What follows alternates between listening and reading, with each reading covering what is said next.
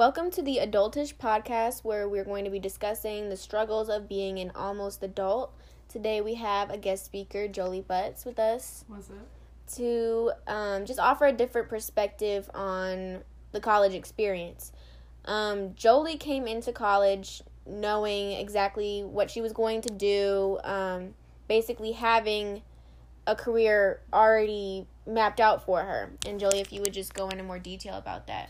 So my dad is a dentist, and he built his company from the ground up. It's not really a company yet, but he has an office, and he's going to open more, and he always told me that I would get it if I became a dentist. Like, it would become my office. Basically, he's building an empire for me, or for himself, for the Butts family. Mm-hmm. My last name is Butts.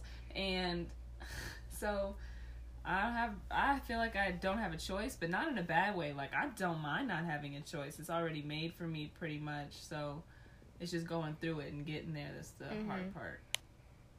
And what would you say, other than like feeling you don't have a choice, what would you say any of like the negative aspects of having that already planned out for you would be? Definitely not making no fallback plan. Like, I have no idea if this is gonna work out. I mean, I assume it'll work out. I hope it'll work out, but I don't have a plan B. Like, this is what I'm doing. Mm-hmm. And see, I feel like a lot of people come into college having no idea of what they want to do, and then they risk spending all this money on classes and then them not being worth anything, or them to change their major and all the classes, or majority of the classes that they took beforehand not being worth anything anymore, or getting out and not being able to find a job with their bachelor's degree. And like, they put in this investment, yeah, and that investment falls through. Yeah, exactly. Approximately 53% of college graduates are unemployed or working in a job that doesn't require a bachelor's degree. And there's that added on stress of having to pay off all this student debt. And a lot of college students don't fully understand loans, and so they may take out loans that they won't realize how to pay back in the future. And yeah, there's just no guarantee of any of it being worthwhile or, worth anything. It's a gamble. Yeah, exactly. But it's definitely the norm. Yeah. Like, there's no getting out of it. In order to, if you haven't gone to college, you're looked down upon by, like, any. Yeah, you're looked at as lazy. Yeah. Yeah, but then again, if you're in college, there's no guarantee that you could come out successful at all. Like, just because you're working towards something doesn't mean that you'll get it. But when you hear, like, that one of your friends isn't going to college, and your first thought, like, that's not good, right? Yeah. That's what I feel like. I'm like, damn, that's not good. Yeah. And that's like, my cousin, she's not going. Mm-hmm. That concerns me. Mm-hmm. But, like, there's no guarantee. Yeah, and there are other ways to make money. Good at, like, school. Like, school is a skill that you have to have. And if you're not good at it, like, then why go to college if you no guarantee you're not even good at it? Yeah. And I feel like another struggle that a lot of us face is that we're seen as adults, like, in the eyes of the law, but our brains aren't fully developed, and most of us aren't financially independent at this point. We're still living off of our parents, or at least partially living off of our parents. So it's like finding that balance between being an adult and still being a kid. Yeah. Yeah. Like, I couldn't imagine being financially on my own right now. Yeah, there's no time. There's no time to be working a job that would pay enough for us to be financially independent.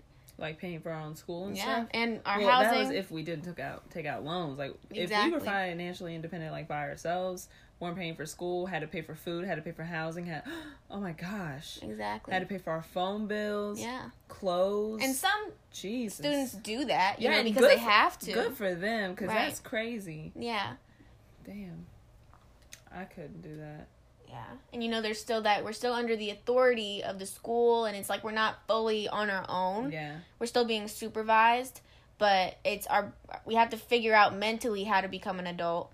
And it's just like, okay, my environment isn't proving to me that I'm an adult. I don't feel like one. I'm not paying for my own stuff, but I need to be an adult, because I'm about to pursue my career. Or the opposite might happen, like, you feel like you're an adult, but you act like you're a kid. Mm-hmm. Because you're continue to not pay for anything. Mm-hmm. Your only job is go to school, but now you have all this freedom. Mm-hmm. So it might, like, make you act younger, in a sense. Mm-hmm.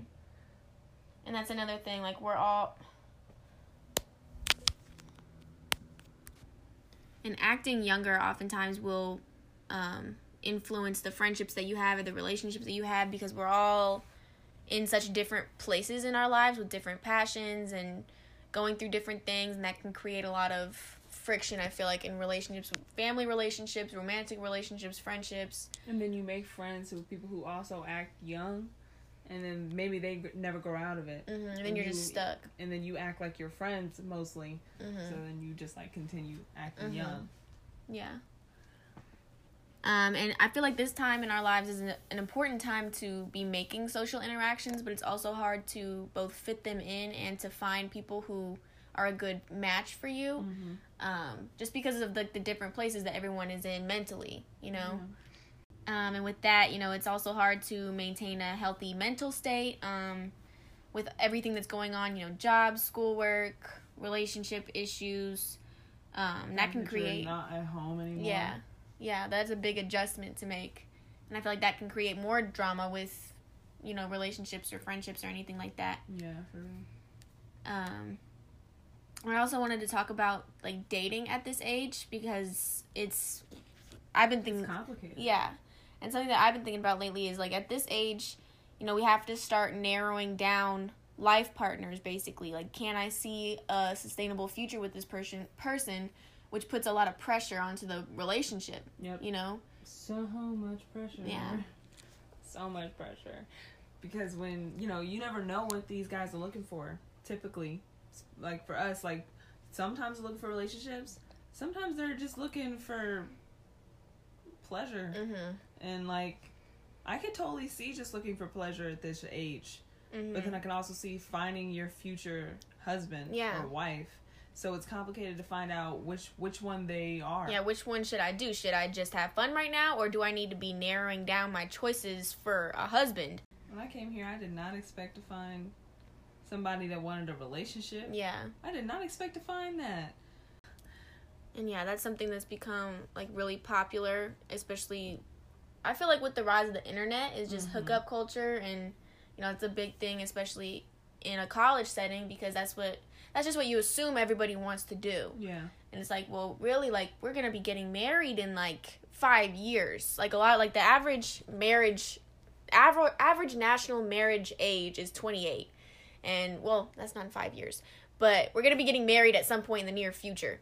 And it's like, am I going to find the person that I'm going to marry in that short amount of time? Or how many people do I have to go through before I find that person? And parents are pressuring you, too. I'm gonna get into personal life, right? You know, I have a boyfriend now, and his family, they're great. Mm-hmm. You know them, they're great, but they're crazy, and they really are expecting me to marry him. Mm-hmm. Like, we've been dating for 2 months, and it's scary. Like, they're talking about me taking his last name. First of all, that's not gonna happen. Mm-hmm. I mean, just like being the mother of their grandkids, and like they call me their daughter-in-law, and they call his sister my sister-in-law. Not that I don't love his family, but I'm not trying to think that far ahead. Like, I know that I should be, but then again, I'm also trying to focus on my career, because you know, it's set for me. I just have to get it done. It's complicated. But for the last name thing, you know how, like, women, they'll take their husband's last name, and the babies, they get the husband's last names, and I feel like I'm doing way more work to make this life. Yeah, I'm carrying this life. I am carrying this life. And they get your last name? You get your stamp of approval? I don't know. If I were to have kids one day, because I've been having second thoughts about having kids at all. Just the process of physically giving birth sounds terrible. I don't. And it's so much money. It's so much time. Money. Your life doesn't become your life anymore. This is baby's life. Yeah, exactly. And that's fine for people who want to give their life over to another life. But that's also more pressure. Like, to be expected to have kids. And then, to find someone who you could see making a great father. Like, how can I tell that? You know, we're all still figuring it out, and I have to be finding someone who can make a great father. Be a good husband. Exactly. Be faithful. Stay with you throughout these college years. It's difficult to find somebody that would fit all of those characteristics right now. And people tend to view couples as a single entity rather than two individual people in a relationship, which goes back to the whole taking last names thing. Where I think I would not take my husband's last name, or we're hyphening our names, because I grew up with my name. Well, my name is Butts, and that's obviously a goofy name. So when I grew up with it, I got a lot of torment. Every day I would come home and I'd say, I cannot wait till I turn 18 so I can change my last name, or I couldn't wait till I got married so I could change my last name. I just hated it. But then my dad, who's now Dr. Butts, but when I was a kid was not, he built a whole company and runs it on the name Butts. It's Dr. Butts, and I would be Dr. Butts if I become a doctor, so I don't want to change that, even if I'm married to somebody. And I feel like it's not just like, oh, I'm taking your name and we're becoming one. I feel like it's property. I feel like now I'm his wife. Not really he's my husband, because he still has the same name. Yeah. It's I'm his wife. Yeah, exactly. And I don't like that. Yeah. So if we were to hyphen it, he were to take mine, I would take his. And that's kind of unconventional. It's not normal, but, like, it's either that or I'm not taking anything. Yeah. The practice of women taking their husband's last name actually originated in the property transfer that took place along with marriage. Women went from being part of their parents' family to becoming their husband's property. And of course, there are different ways of looking at this practice now.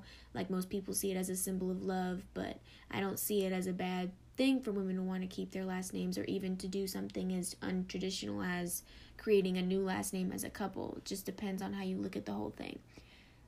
But I think it's important to maintain your individuality within a marriage.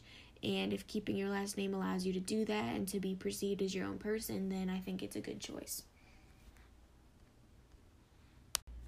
All right, well, I think that about covers it for this segment. Thank you, Jolie, for joining me and for talking to me.